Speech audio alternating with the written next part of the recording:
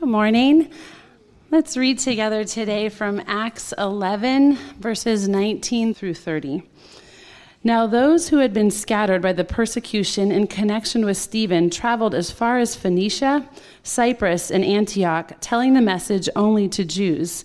Some of them, however, men from Cyprus and Cyrene, went to Antioch and began to speak Greek also, telling them the good news about the Lord Jesus.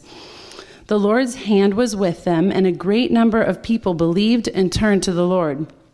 News of this reached the ears of the church of Jerusalem, and they sent Barnabas to Antioch.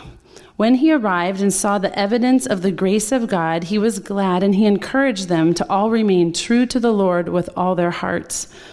He was a good man, full of the Holy Spirit and faith, and a great number of people were brought to the Lord.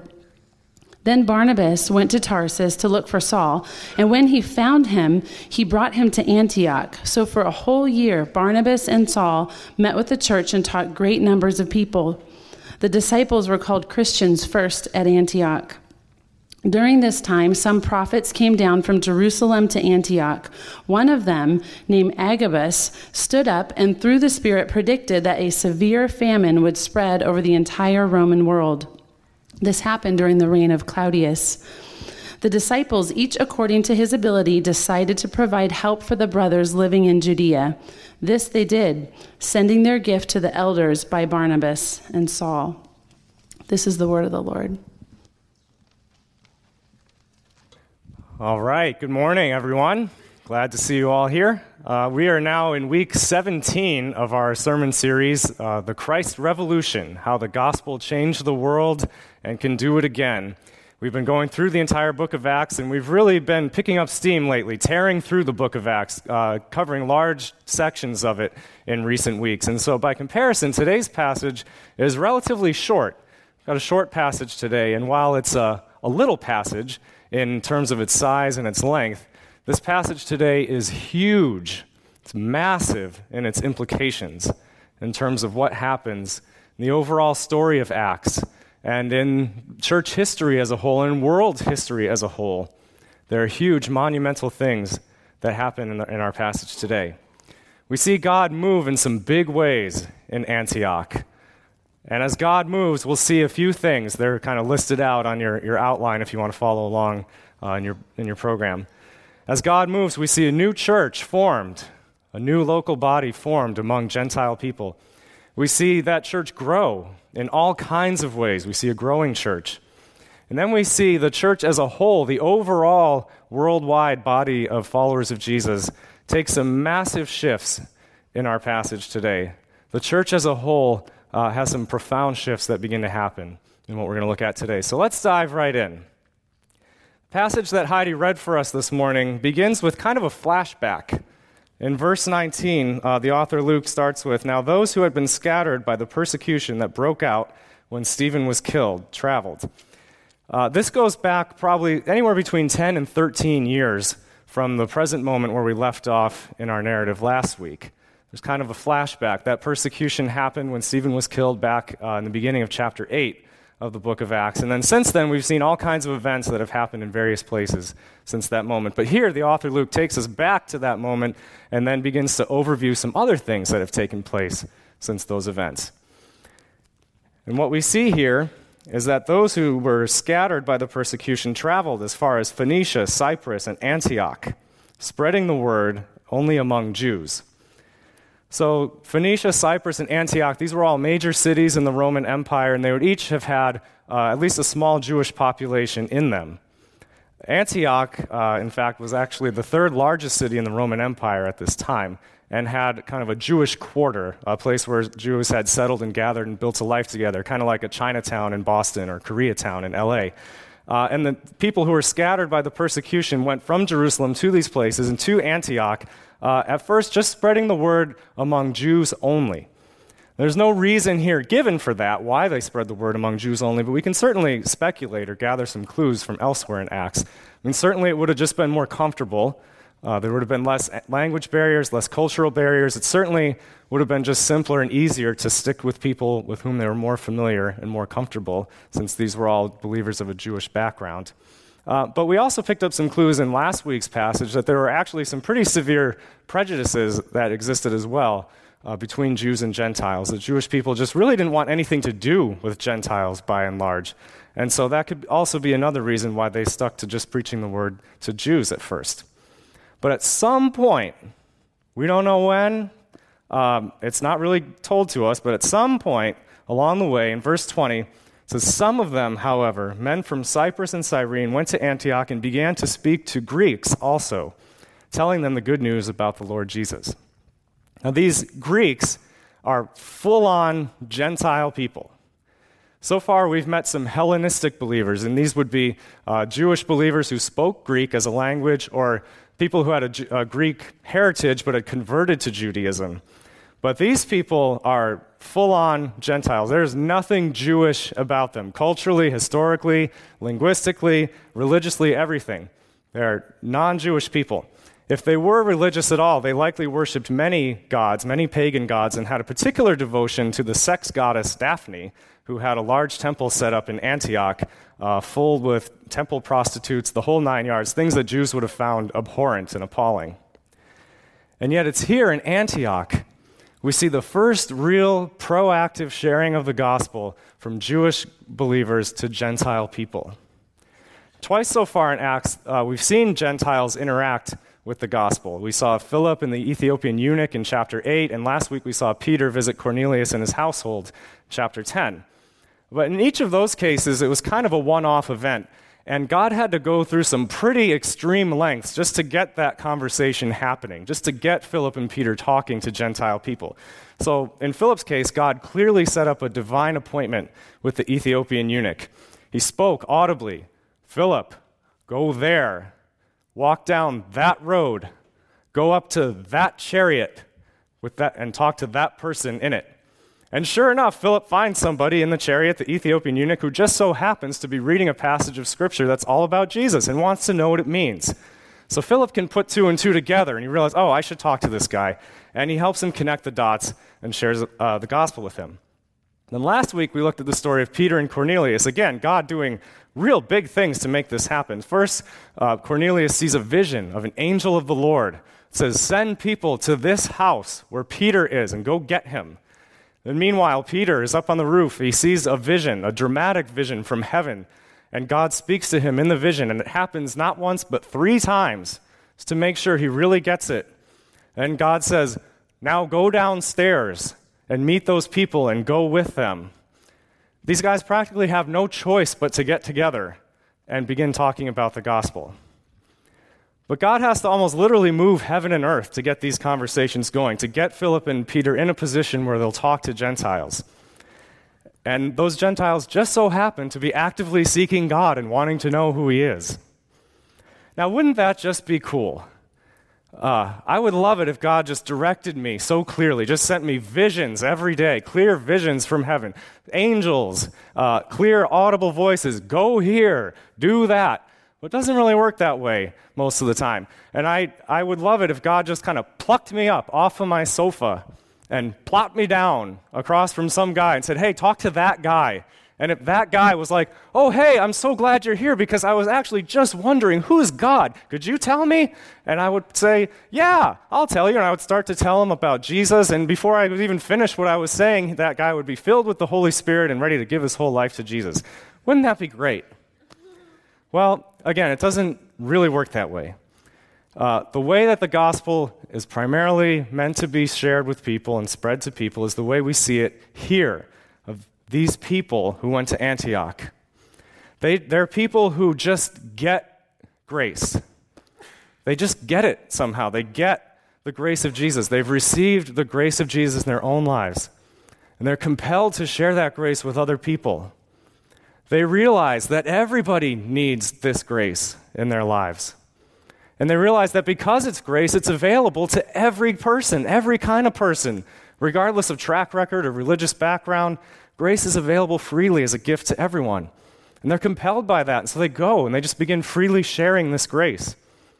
And there's no indication that the people in Antioch were begging for that or asking them to come or are already really seeking God. They just go because they realize grace is a gift for everybody and that you need to go and share it. That's how the gospel is primarily meant to be shared, by people who just get grace, are transformed by grace, and compelled by grace to go and share grace with all people. And they do that. This is a monumental event in world history that takes place here, the first concerted effort to take the gospel to Gentile people. And we don't even know who did it. It just says, some of them. Verse 20, just some of them. Men from Cyprus and Cyrene. We know who they weren't. They weren't the church leaders in Jerusalem. They weren't the apostles. The new church in Antioch is not part of any strategic plan on the part of the apostles, on the part of the paid professionals, the clergy. They're just ordinary believers. The fact that they don't get named just underscores their ordinariness. And that's the way it's supposed to be. Ordinary men and women, captured by grace, compelled by grace to share grace with other people. And this transformational work is happening in ordinary believers. We saw last week in last week's passage that the Jewish leaders, like Peter, had some serious prejudices to work through when it came to reaching Gentiles and sharing with them. And God began a transformational work in Peter and others. But here in our passage today, we see God's not waiting around for the leaders in Jerusalem to work through all of their issues. He's getting the gospel out to Gentile people through ordinary believers. And it says the Lord's hand was with them. That's key. The Lord's hand was with them. God was in their ordinary sharing of the gospel, every bit as much as he was in the dramatic stories of Philip and Peter with all the miracles and signs and wonders. God is in the ordinary day-to-day sharing of the gospel. He's at work there. He's in power there. He's showing his love, his grace there. He's sovereign in that. He's good. God is active in that sharing of the gospel. And this is a monumental event in world history. And this all happened somewhere in the span of those 10 to 13 years since Stephen's death and the persecution that took place. And then we fast forward back to where we left off last week in verse 22. News of this reached the church in Jerusalem. So whenever it happened, this is when they find out. And the timing couldn't be better. Because earlier in chapter 11, Peter had returned from his encounter with Cornelius, and he'd gotten some pretty serious flack from his fellow Jewish believers that he would associate with the Gentiles and eat with them. But Peter explains what happened. He explains the vision that he saw. He explains how the Holy Spirit came upon Gentiles. And in verse 18, it says, when they heard this, they had no further objections and praised God, saying, so then, even to Gentiles, God has granted repentance that leads to life. And that's significant because if the leaders in Jerusalem had heard what happened at Antioch before this moment, they may have completely written it off. They may have dismissed it. They may have thought that's a bad thing, that's not of God. They may have even gone to try and shut it down. And we'll find out later that some of those people, some Jewish believers in Jerusalem, really ever can't get on board with what God is doing among Gentiles. They end up actually opposing it. But for now, they're able to at least bless this new church in Antioch by sending Barnabas. And Barnabas is the perfect guy to go. He goes and he sees what the grace of God had done. We don't know which people started this church. It just says the grace of God had done it. We see credit given where credit is due in this passage. A lot of times as Christian leaders, it's tempting to want to take credit for things that happened. Oh, I planted this church, or I grew this ministry, or I led these people of faith. But really, anything that happens of any value in the kingdom is because of the grace of God. So here, we just see credit given where credit's due. And Barnabas goes and he sees it. And again, Barnabas is the perfect person to go for a few reasons. We first met Barnabas back in chapter 4, verse 36. It says, Joseph, a Levite from Cyprus, whom the apostles called Barnabas, which means son of encouragement. We learn a couple things about Barnabas here. One, he's from Cyprus, so he may have some natural connection to these men from Cyprus who went and shared the gospel. So there's some affinity there, perhaps. He's a good fit for this role.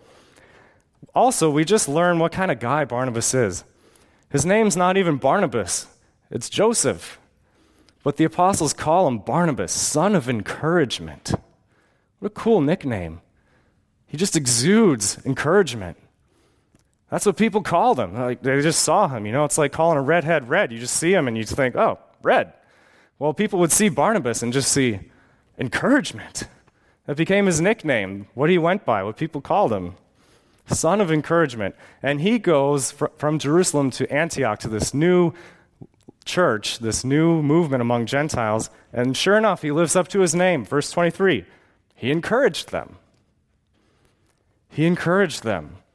He saw what God was doing, and he gave it his blessing. He validated it. He said, yeah, this is God. This is awesome. Keep it up.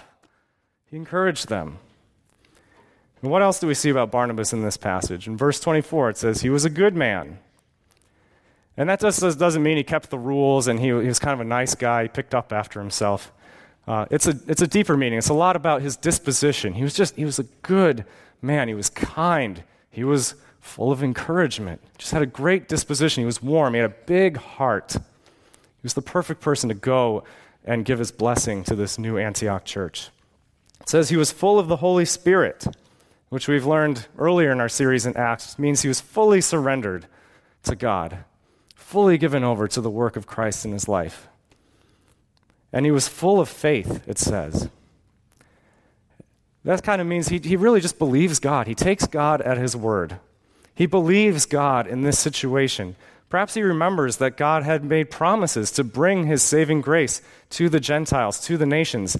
And so he's not hung up on all these cultural barriers, but he sees what's happening and he says, yeah, that's God.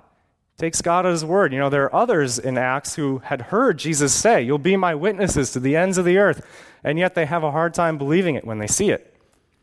But Barnabas sees it, and he takes God at his word, and he's quick to encourage what's happening. He's full of faith. And under his leadership, we see this church grow in all kinds of ways. This is a growing church in Antioch.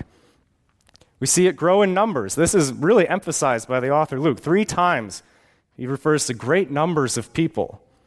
Verse 21, a great number of people believed.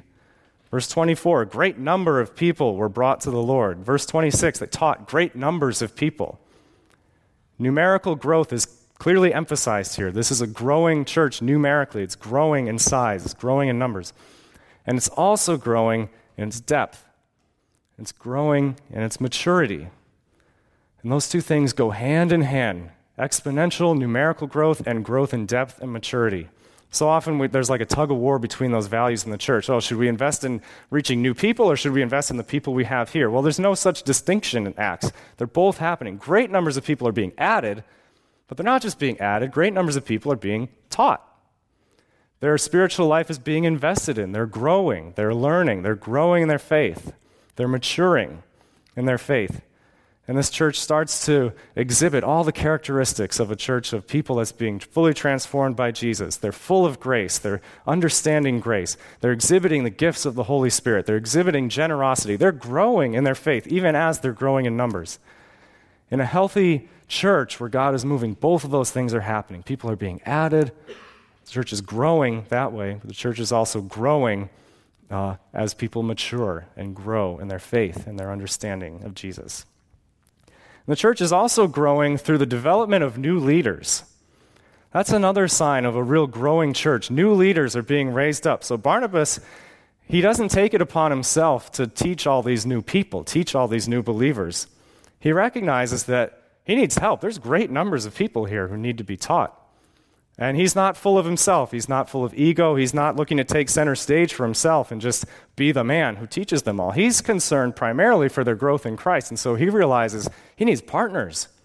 He needs help. And where does he go for this help? Well, he doesn't go to Jerusalem, where all the great leaders are. Perhaps he realizes they'd have too many hang-ups about Gentiles, and they'd have a really hard time just blessing and growing this new thing. There'd be too many issues and prejudices to work through. He doesn't go to Jerusalem. He goes to Tarsus, and he finds Saul. Last we heard from Saul, it was a number of years ago in this narrative, and he'd been kind of sent away from the church in Jerusalem. Sent away. He was causing a lot of damage. He was sent away with his tail between his legs. You know, he had just had a dramatic conversion experience. He was very zealous to share about Jesus with people. But as he did, he was kind of just doing it through the force of his own arguments and the strength of his own will. And he was causing really more harm than good. So he was sent away for the good of the church. And then they enjoyed some peace. And then Saul's been kind of out there in Tarsus ever since for a number of years. And Barnabas hasn't forgotten about Saul, though. He's always kind of had his eye out for Saul. Even when Saul first came to Jerusalem, everyone was scared of him. They were, afraid he was going to kill him. But Barnabas said, "Oh, no, this guy, his faith is real. Come on, welcome him in." Barnabas has had his eye on Saul, and he hasn't forgotten about him this whole time. And even more importantly than that, God hasn't forgotten about him. God hasn't forgotten about Saul this whole time. Saul later becomes Paul. He alludes in some of his later writings that during this period, it was a real period of formation for him. That God taught him during these years where he wasn't so much in the public eye. God taught him great things about what grace really means. He was developed in his character, developed in his inner spiritual life, developed in his theology, his understanding of what grace is. So now he's ready to teach, and he's ready to be fruitful, and he's ready to bear good fruit in his ministry. The timing's perfect, and Barnabas goes and gets him. And it's just another example of just the lack of ego in Barnabas, that he takes Saul along, shares leadership with him. And eventually, really, Saul is going to be the one who takes center stage in the rest of the book of Acts, and Barnabas will sort of move out of the spotlight. In some ways, Saul goes on to become Paul. He's the one who really takes the gospel to new frontiers among the Gentiles, into Europe. And Barnabas isn't concerned about name recognition or who gets credit or who does what. He's really just concerned about promoting Christ. And in a real healthy, growing church, it's not about promoting ourselves, it's about promoting Christ above all, which means sharing leadership, bringing others in, calling them out, releasing their gifts, even stepping out of the spotlight when we have to, because we're about promoting Christ. And speaking of promoting Christ, that's clearly what the church at Antioch is doing, because it's here. Isn't it interesting? It's here. The disciples were first called Christians at Antioch. It was a label given to them from the outside. Jesus never used that word, you should become Christians. The apostles didn't decide, we're going to be the Christian church. It was a label given to them by outsiders. They just called them these little Christ people. We just look at them, they're just all about Christ, these little Christ people. It was a label, it was given to them, and it was kind of, a slam, really, meant to be. But these believers thought, that's cool. They took it as a badge of honor. You want to call us Christians? You want to identify us with Christ? Yeah, absolutely. You can think of no greater name. They took it as a badge of honor. It's kind of like the term Jesus freak. Came out of the Jesus movement in the 70s. People started calling people Jesus freaks, and they thought, that's cool. We're about Jesus. I heard that term myself. I came to faith in college, and I had a work-study job, and I was really outspoken about my newfound relationship with Jesus, and people started to call me Jesus freak. And at first I was like, oh, man, but then I realized, that's, the shoe fits. And then around that time, there's this old Christian band, DC Talk, and they had this song, Jesus Freak, and it was like, what would people think if they hear that I'm a Jesus freak? What would people possibly do? I don't really care if they label me a Jesus freak. There ain't no denying the truth. It's kind of corny now, but at the time I thought, that's awesome. I would pump it up on my stereo before I went to work. I was like, yeah, I'm a Jesus freak. I guess so. I'm all about Jesus now. So, the shoe fit. People started to call them Christians, and that's what we've been called ever since. That's the name that stuck. And what better name? Identified with Christ. This church was all about promoting Christ and exhibiting him to the world. So this church in Antioch, it's a real thing now. It's grown. It's growing. It's becoming quite sizable in numbers. It's growing in faith. It's growing in influence and impact. It's raising up new leaders. And so this represents a serious shift in the church as a whole. We now have a church on the move. It's not centered in Jerusalem so much anymore. This church at Antioch is going to become quite a force for the kingdom of God. It's large in size. It's the place where Gentiles really work out what it means to know Jesus.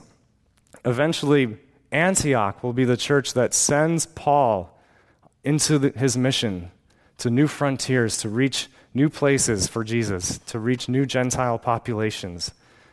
Antioch is his sending church. So far in Acts, Jerusalem has been the place where everything's gone out from. People have been sent out from Jerusalem.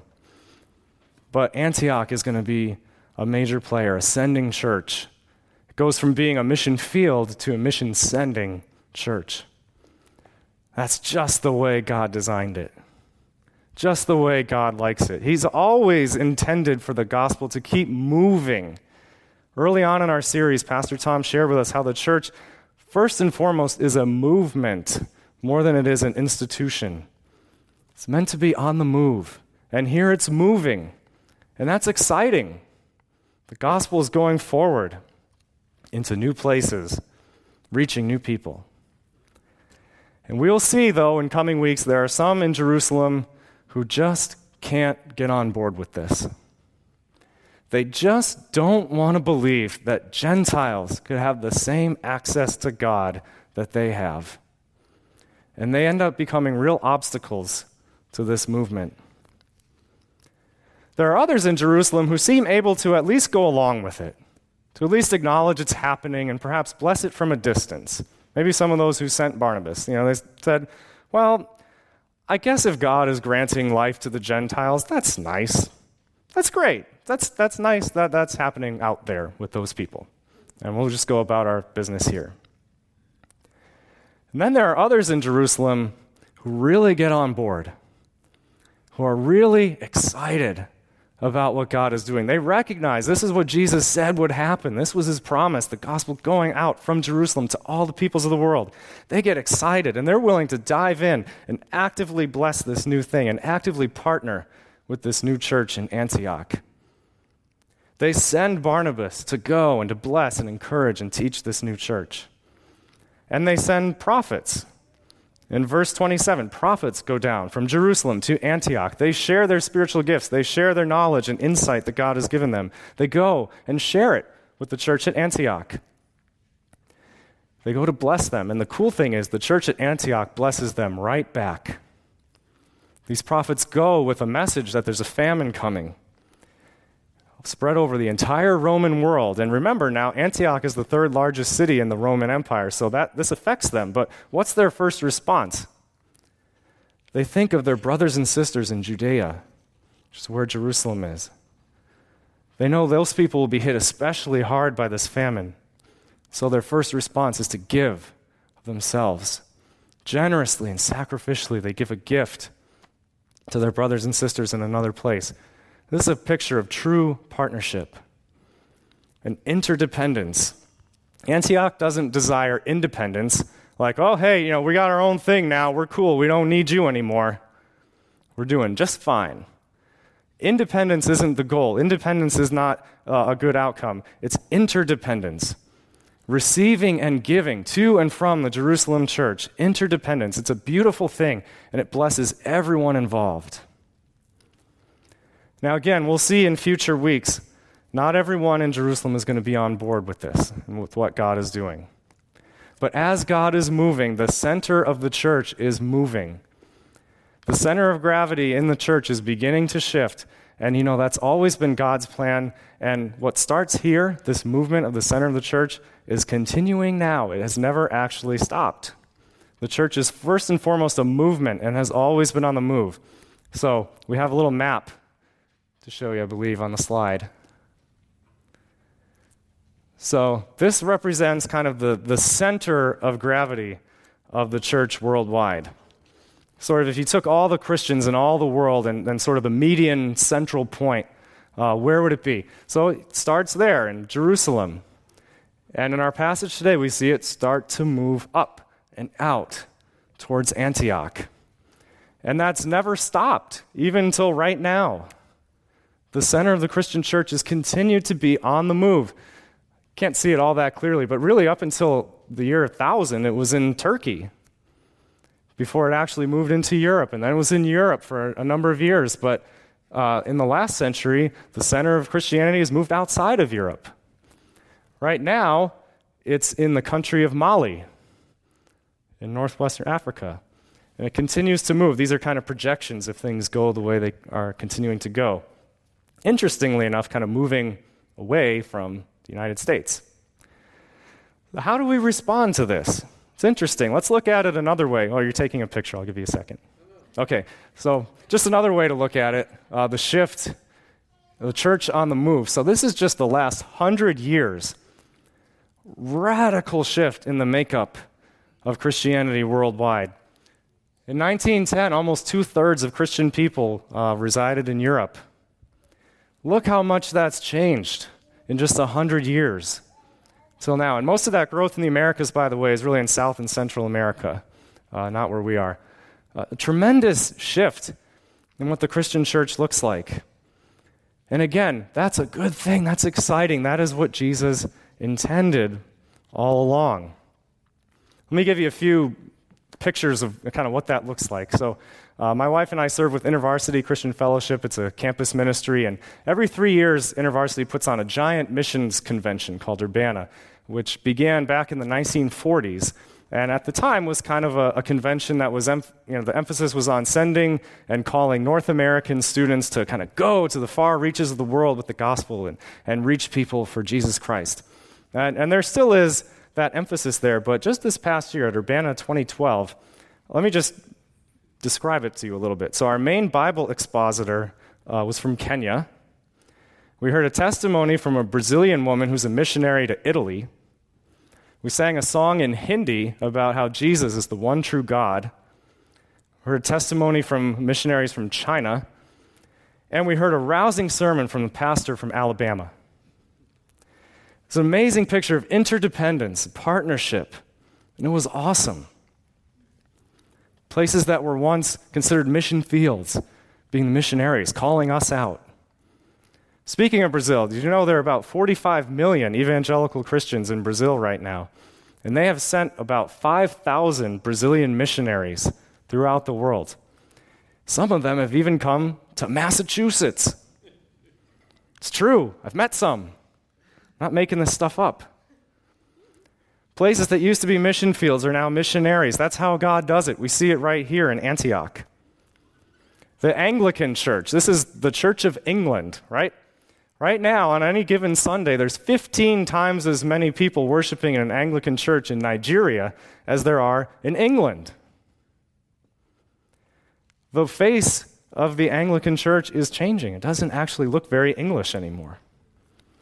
Right now, there are Anglican churches in the U.S. under the authority of bishops in Africa. There are roughly 100 million Christians right now in China.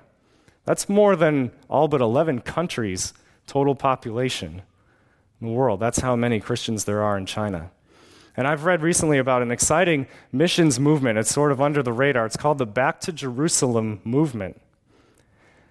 Some believers in China have realized and gotten a vision and call from God that the countries between China and Jerusalem are some of the least reached places for the gospel on earth, and some of the places that are most hostile to the gospel on earth. And they feel like God has called them to be a major force in taking the gospel to these places. And there are tens of thousands of Chinese who've already begun. They're already going to take their place in the God's kingdom work in the world. And they're getting a lot of good training and Bible knowledge and crossing cultures and language and things like that. But you know what the most valuable training they've received is, they would say? It's the decades and decades of persecution and suffering and imprisonments and torture that they've experienced under the hands of their own government in China.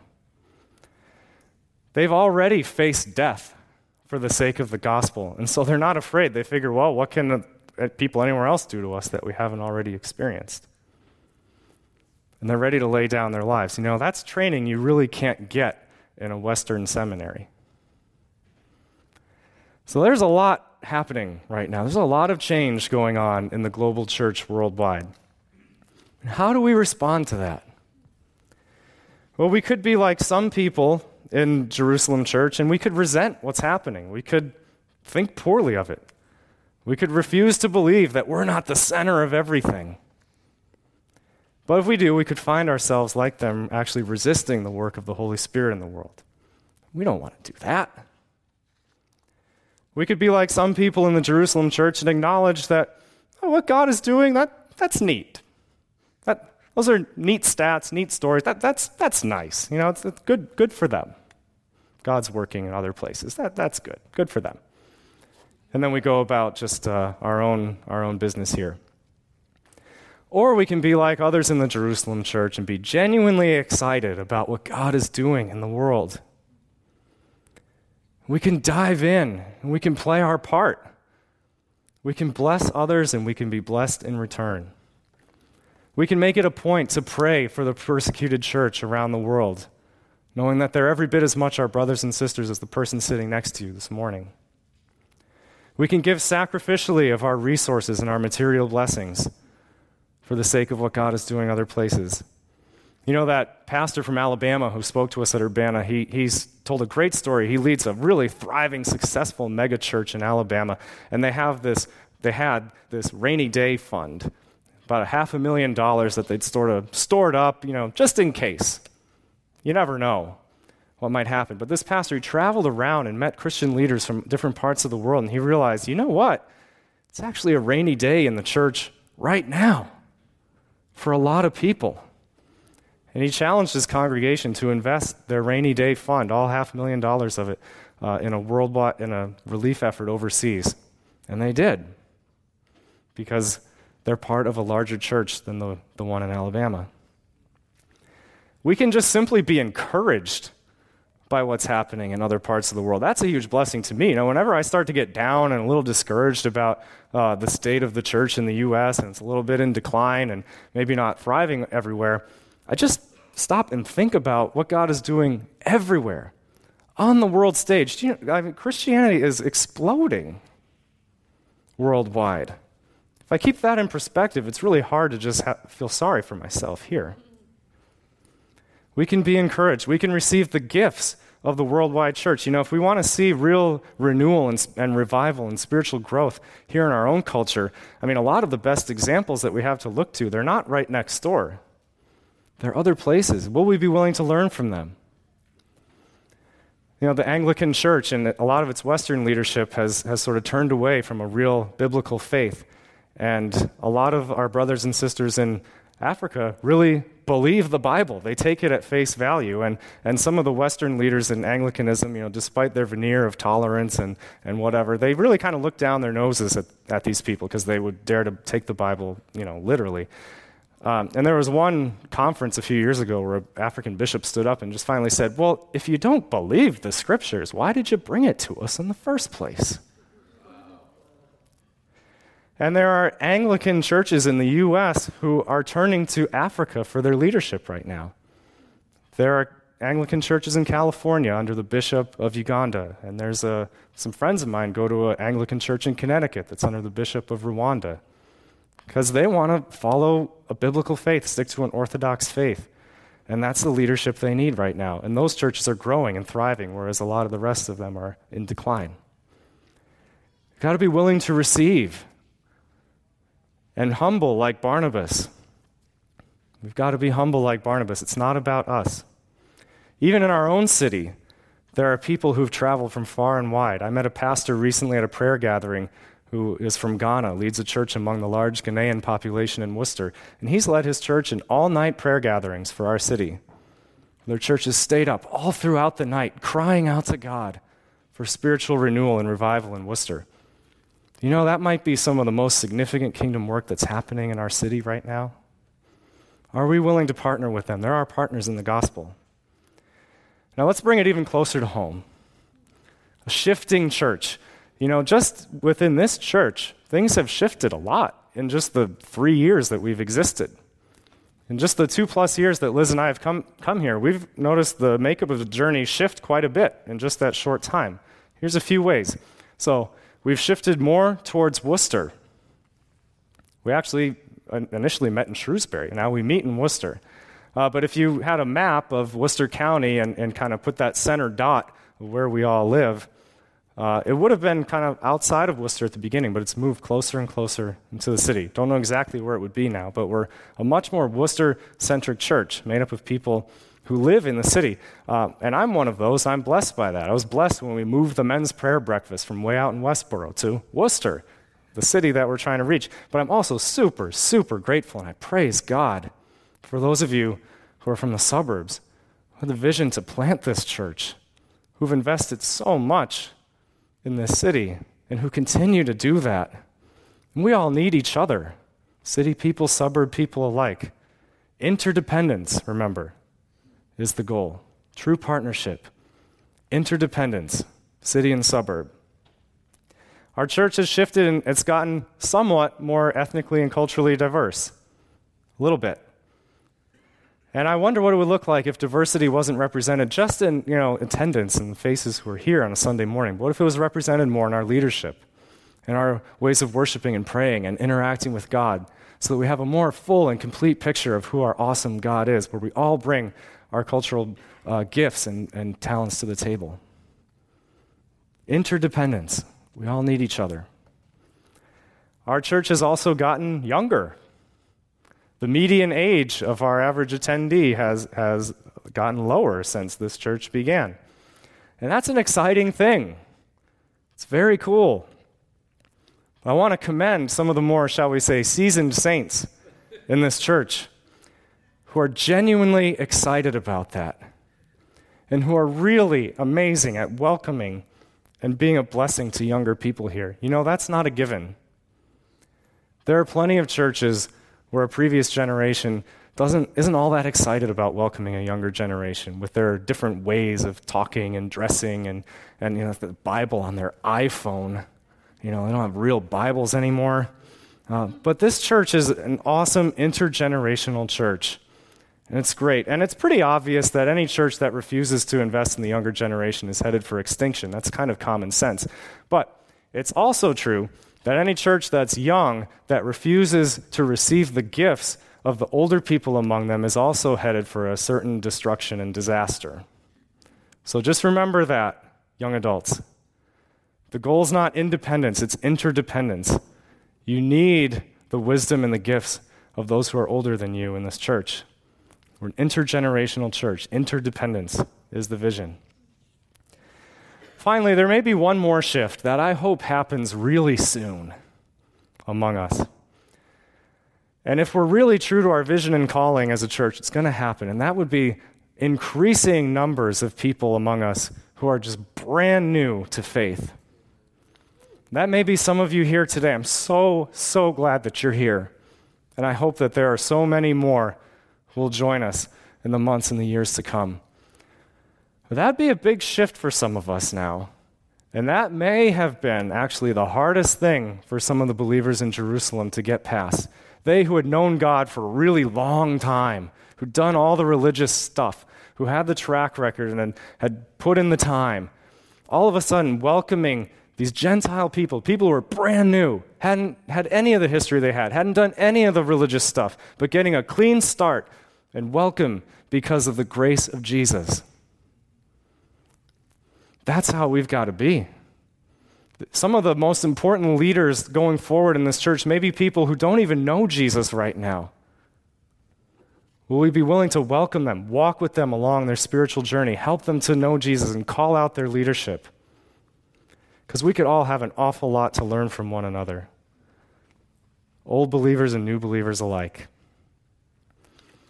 So that's just a snippet of how things are even shifting right around here. And things are shifting all around the world. And that's how God designed it.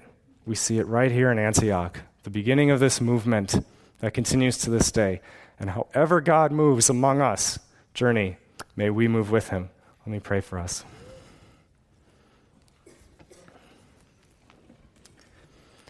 Father, we thank you that you broke out in this way in Antioch, that you overcame such serious barriers between people to start this new church that eventually started other new churches. And all of us here are kind of a byproduct of that, Lord. We're so grateful for the ways your grace just continues to extend further and further.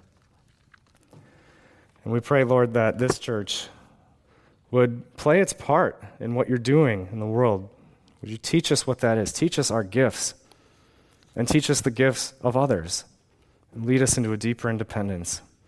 Help us to be a church where city dwellers and suburbanites partner together, where we partner together across ethnic and cultural diversity, where we partner together intergenerationally, and where we see people who've known Jesus for a long time walk side by side with people who are just getting to know him. It's a big vision, Lord, but you're a big God, and we trust you. In Jesus' name, amen.